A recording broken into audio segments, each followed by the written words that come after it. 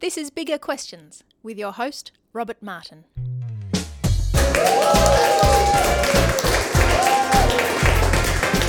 Welcome to Bigger Questions, recorded live in the city of Melbourne. Today's big question: what is authentic spirituality? Today we're asking this question to Dr. Matthew Jacoby. Matt is a church pastor, lecturer at Melbourne School of Theology and lead singer of the Psalms project band Sons of Korah, and he joins me now. Please welcome Dr. Matthew Jacoby. Well, Matt, welcome to Bigger Questions. It's great to be with you. Now, you're a lead singer, guitarist and songwriter of the band Sons of Korah, but who are the Sons of Korah? Well, we've been going for over 20 years, and we're a five-piece ensemble. We've been based in Australia. We've travelled extensively around the world and focusing exclusively on the Psalms. Right. Wow. Is there any particular reason for focusing on the Psalms? When I was doing my undergraduate studies in theology, I was also working as a musician, and I just was drawn to the Psalms as a body of songs. And, I kept going with my studies, but I also kept going with this idea of putting the Psalms to music, and it just caught on. I became fascinated with it, and 20 odd years later, I'm still going. Right, wow. Now, the Sons of Korah, they're actually mentioned in the Psalms themselves, aren't they? Yeah, that's right. So they are original group who composed some of the Psalms. Right, and so they're not the same as you, though. No, we're not that old. Sons of, just 20 years. Not you're not quite right. that old. Yeah, I wouldn't have quite. thought. Yeah. So effectively, are you a cover band then? Is that right? Yes, more or less. Yeah, right, you just cover the Psalms. Yeah. So do you think that the original Sons of Korah would sound the same as what you guys do? Well, it's interesting. I think they probably would have sounded more like what we know today as Arabic music. Not exactly, but something like that. So very sort of multi-tonal and with that very Eastern sound. I think some people, we forget sometimes that they come from that Eastern area. So I think that sound would have... Was that what you were trying to do with the band, to try to capture that Eastern sound, or was it not really. We do mix in some of that. I mean, a lot of our stuff is quite what we would refer to as multi-ethnic. I mean, we draw sounds from a lot of different places, but we do mix in quite a bit of that Eastern Arabic sort of flavour. Right, okay. Yeah. Well, to kick off Bigger Questions, we like to ask a couple of smaller questions. We do try to have a bit of fun on the show, and today we're asking Matt Jacoby about authentic spirituality. So, Matt, I thought I'd test you on how spiritual are you? Now, I'm using some online quiz I found somewhere on the internet. Now, are you a fan of online quizzes for profound life advice? Of course. Right. Yeah. Maybe you've already done this quiz, so maybe we'll find out. Yeah, okay. Well, anyway, there are 3 questions, each with multiple options, and these questions will give an idea of exactly how spiritual you are. Okay, question 1. Do you like to look at the stars? A, yes, I feel very connected to them. B, who doesn't? C, when I remember. Or D, only if there's a meteor shower or something. Who doesn't? Who doesn't? Okay, so you're going for a B there. Okay, yeah, I'm going for a B. Okay, that's not too bad. Okay, question 2. Do you own crystals? A, yes, I have a great collection. B, I have a few. C, I might have some in jewellery. Or D, what? No. D. Okay. Question 3. Do you meditate? A, yes, consistently. B, once in a while. Or C, nope. A. Yes, consistently. Okay, yep. Well, Matt, according to this quiz, you sit in the middle, I think, because if you answered mainly A's, you would be very spiritual, according to this quiz. Yeah. It would say taking time to meditate, being kind to others, etc., and being true to yourself. If you answered mainly sort of D's and C's, etc., you would not be spiritual.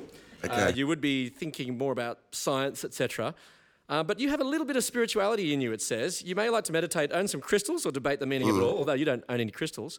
But you don't get into too much depth. It's just the manner right of exploration and soul-searching for you. So I'm very encouraged, thank you for that. Thank you, David. So, Matt, according to this, you have a little bit of spirituality in you. Please, round of applause for Matt's spiritual journey. So, Matt, spirituality is often associated with astrology, meditation, crystals, yoga, etc. So why is this? What are they tapping into for this kind of spirituality? I think spirituality is, or seems to be in popular usage, some kind of reach outside of the tangible, the what we call the empirical world, Yeah. beyond science into the unknown mystery, into another perhaps spiritual dimension, Right. and an attempt to somehow tap into that in some way. That I think very broadly. To connect with something greater, so to speak, Yeah, like that's right. transcendent or something. Yeah, it does. I don't think it always involves God. I think it should, but in the way that it's popularly observed, it doesn't always involve God. There are many people that are spiritual but not religious, or don't believe in God necessarily. That's right. They Yeah. sort of accept spirituality as something broader than that. Yeah. Now, I did the quiz, and Yeah. I How found did you out go? that I wasn't very spiritual, apparently. Oh. I got a statement that you are not spiritual, you don't spend too much time thinking about what the meaning is behind life, or looking to the world and nature for answers. Concrete science is the name of the game for you. Wow, you should work on that. Well, maybe the quiz perhaps is, I don't know if it was something to do with the quiz, but so it did make me wonder though, is rationality and science then the opposite of authentic spirituality? No. I think a good way to describe it, and it has been described, that as a Christian I would reason from a place of faith, whereas I think science would attempt to reason to conclusions. Right, okay. So in a sense, and that's not to say that I think that faith is just assuming things in the absence of evidence. No, I think faith is much more personal, and I think it personally puts us in touch with a reality that is beyond what we can know empirically. Yeah. So I think there is a really important place for science and reason. I just think it's important to understand what that place is, that it's part of something bigger. I find the idea of a universe that we limit to just a tangible empirical universe, I find that to be far too narrow. Yeah. Well, because this was what the Enlightenment project was about in some sense. Because, so for example, someone like Karl Marx, who was a great 19th century atheist thinker, he claimed that the universe was simply full of matter only and no spiritual dimensions.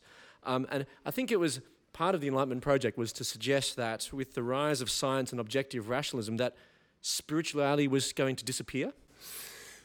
Yeah, well, the radical Enlightenment, of course, the what they call a moderate Enlightenment, they were deists. They possibly weren't Christian, but certainly deists. But the radical Enlightenment, absolutely, they wanted to see reason and science enthroned.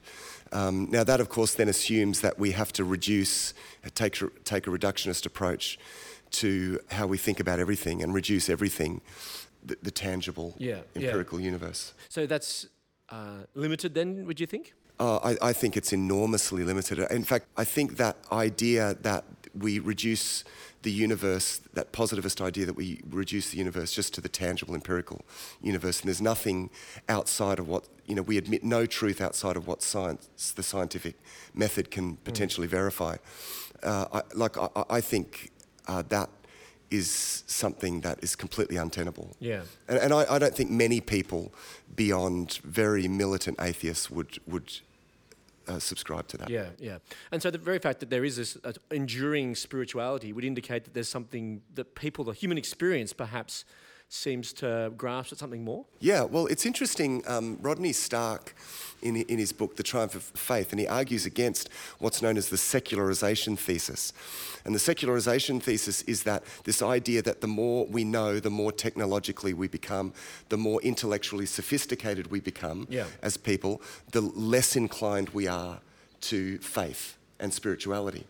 And he actually shows in The Triumph of Faith, which is his most recent book, he actually shows from the best reading of the latest statistics that is completely off the mark.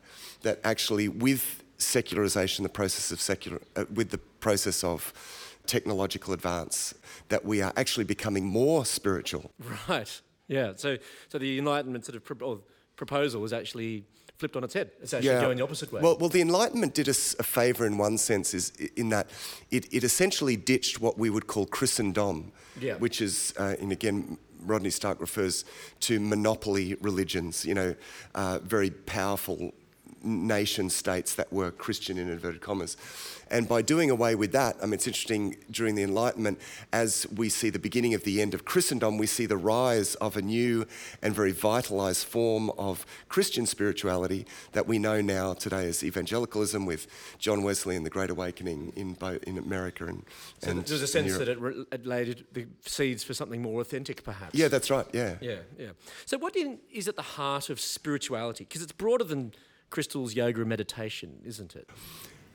Yes, it is. It is. It's a funny term, spirituality. I think at worst it can denote something a little bit too dualistic, where we talk about our spiritual life as though it's different from our physical life. Yeah. It has something a little bit Platonic about it, so it's all about what happens inside the ghost, inside the machine, Right, and not what happens to the machine. So you'd say that you try to bring the two a bit more closely Yeah, together? yeah. I think I would want, if I use the term spirituality, and I'm really happy to use that term, it is much more a holistic thing about how I live my life. It's not an otherworldly thing. It's about living in this world and enjoying and being a steward of this world from a particular perspective and vantage point. Now, questions has come in from our text line, from our live audience, and it's connected to the idea that you're a singer, a musician. Yeah. And he's asked the question, what is it about songs, i.e. music and lyric, that reveal our spirituality? There's a great quote by Victor Hugo. Music expresses that which cannot be said, but on which it's impossible to remain silent. Right. So it's a form of expression that goes beyond propositions. This is the same of a lot of art forms, particularly abstract art forms, are an attempt to get beyond pure propositions, because we understand that logical propositions are limited to the logical universe, but there is more to the universe than just the space-time element. That there is this spiritual, this other dimension, if you will. And perhaps more to the human experience as well. Yeah, that's right. Kandinsky, in his book on the spirituality of art, he discusses, the importance of art, and particularly abstract art, as expressing, again, that which is beyond propositions. And I think if we limit our experience of life to that which can be encapsulated in facts and propositions, I think we miss out on the most important part of life. The most important things in life, namely God, in my view, cannot be grasped, but can only be known when God grasps us. It's a kind of knowledge that we don't have by mastering it, but we have this knowledge by virtue of it mastering us. And so I think there's a danger in the sort of demand for this, logical proofs for our faith, because it assumes that God is something empirical, and spiritual things are something goes beyond empirical, and it goes way beyond that. So why is God the ultimate for you?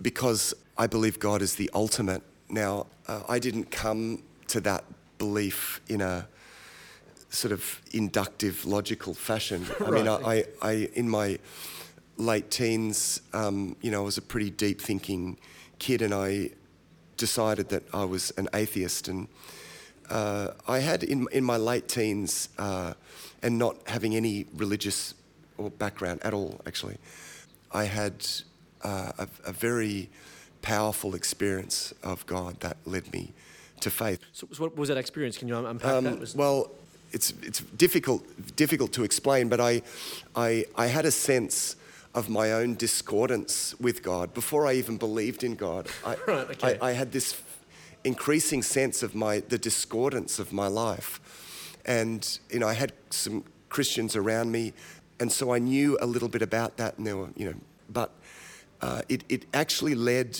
to me saying, feeling compelled to say, well, I believe in God, but the whole Jesus thing I just thought it was nonsense, until this sense of discordance actually weighed me down to the point where I was absolutely crushed by it. And I remember one day I was on a bus, a very long journey when we used to catch buses, and the old Greyhound bus. And I was sitting there, and I was so crushed by this sense of discordance, by guilt, I would call it, and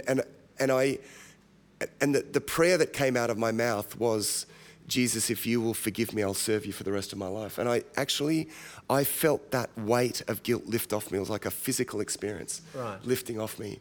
And I knew that I was in the grasp of something way bigger than I could understand.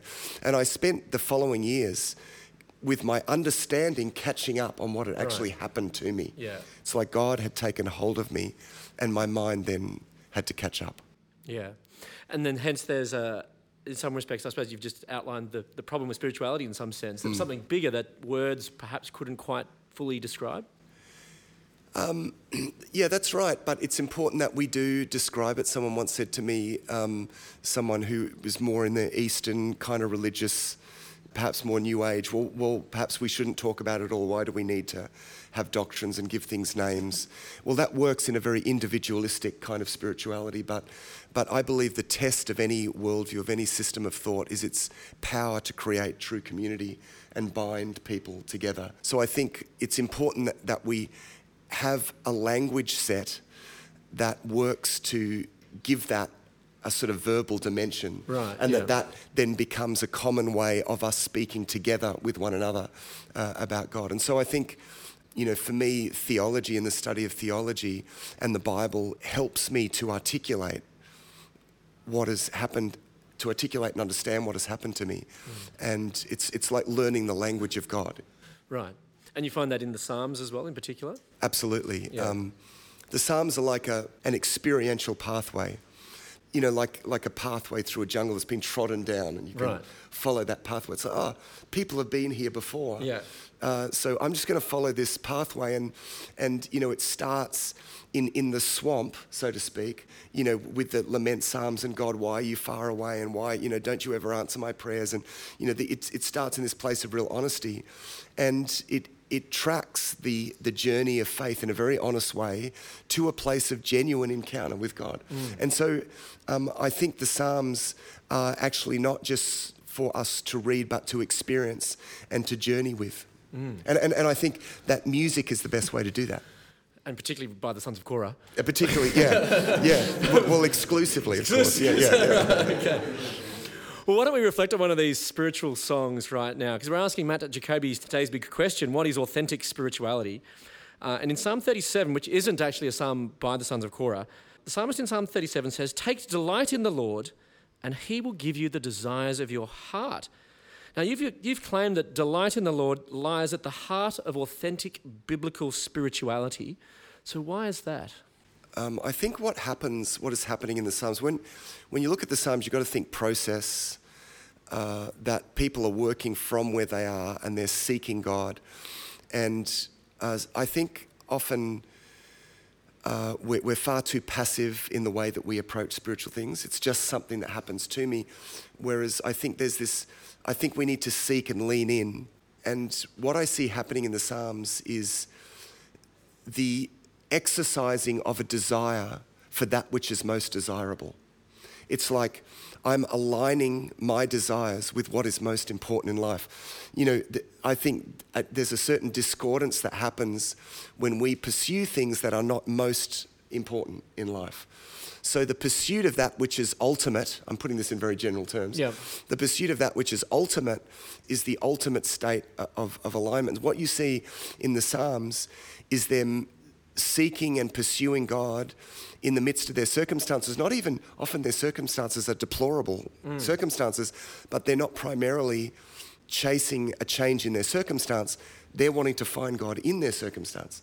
And so it's what is happening here is the sort of liberation of desire from all of the other things that concern it, and the focusing of desire on that which is most important, most desirable, and ultimate in life. And I suppose also, this idea that it says take delight in the Lord. Is that part of that seeking after him? Absolutely. It's like I'm going to make most important what is most important, even if I'm not sure exactly what that is. But when you come to that point of thinking, surely there's more to life than just this, like you're right on the mark there. Like that's a good place to start.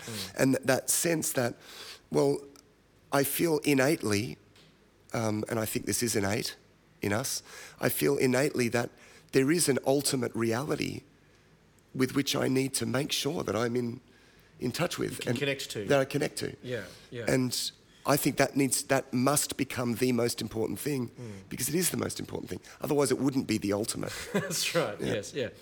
But why God and not some other sort of ultimate reality that other sort of forms of spirituality connect to? Or even ourselves, like some forms of spirituality are inherently connecting to ourselves. Why can't ourselves be the ultimate reality? Yeah, well, if there is no God, in a way I think Descartes was right when he reasoned that if there is no God, there is no way for us out of our solipsistic sort of universe, and by that I mean, we're stuck within this very limited perspective. So either there is a God or we're trapped in this solipsistic universe. This verse also says in Psalm 37, it says, "Take delight in the Lord, and he will give you the desires of your heart." Now, my eldest son currently desires a Maserati and a Steinway piano. Is that what's being spoken of here? Well, if he wants a Maserati and a Steinway piano, I would suggest that he goes and talks to God about that. It's like, I think you should take all of your desires to God. Yeah. But it may be that what God does is that he doesn't give you what you desire, that he actually changes what you desire. And more often than not, for me, what happens when I bring myself into a place where I'm meeting with God and reflecting on God and talking to God and allowing God by his Spirit to talk to me is the transformation of my desires and the alignment of my desires with his desires. That is what is most important. But is that a good thing, though? Is that for our benefit? Absolutely, it is, because I am then desiring what is ultimately desirable, to come back to what I said before. And there is a liberation of the soul in that. We are burdened when we pursue things that we're not made to desire. Desire is of such a nature that it's meant to be insatiable.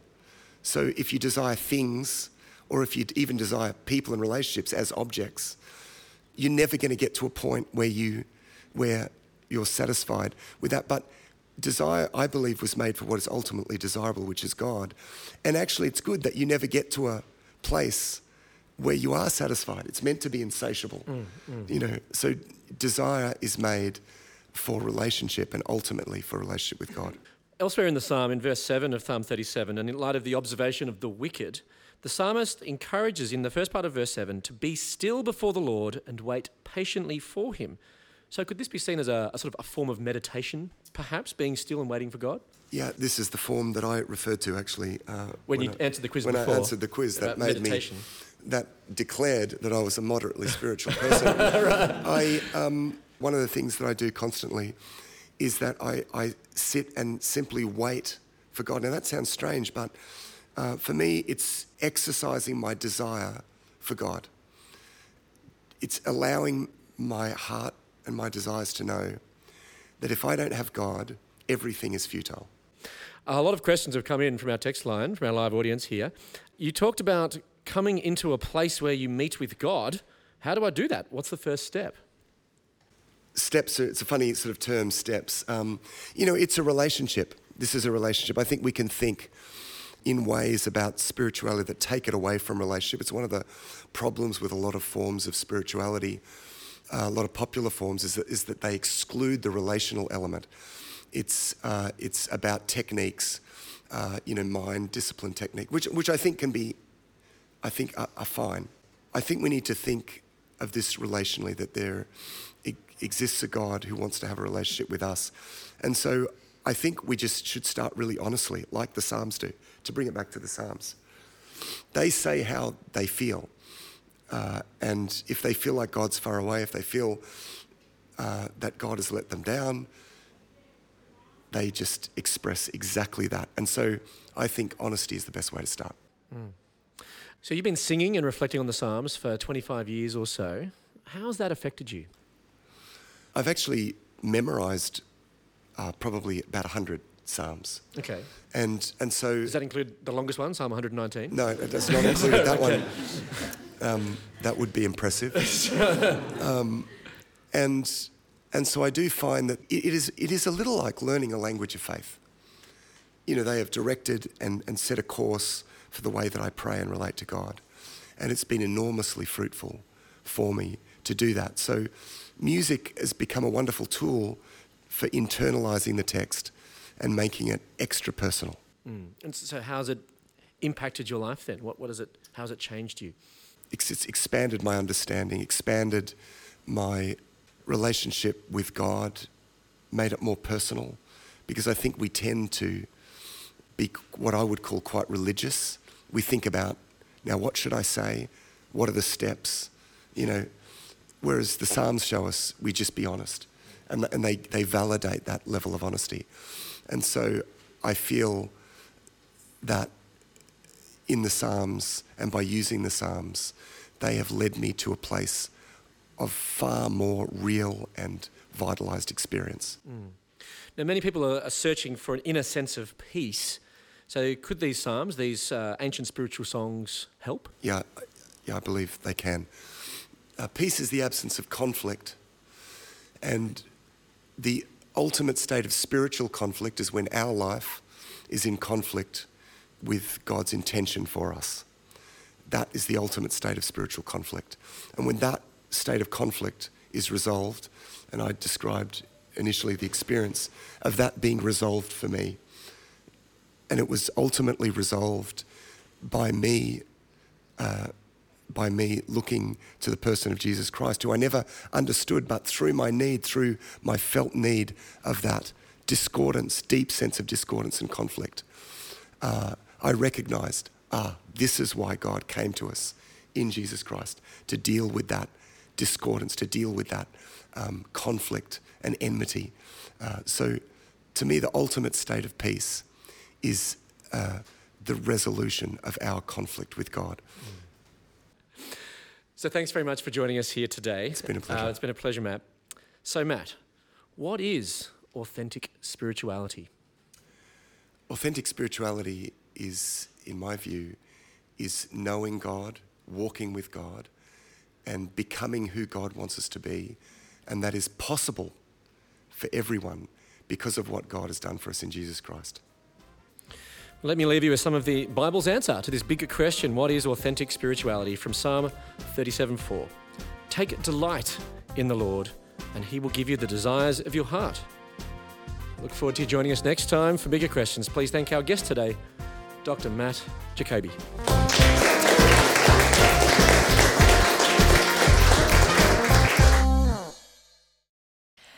Enjoy bigger questions? You can help us keep asking them for as little as $1 a podcast. Support the show. Go to patreon.com/biggerquestions.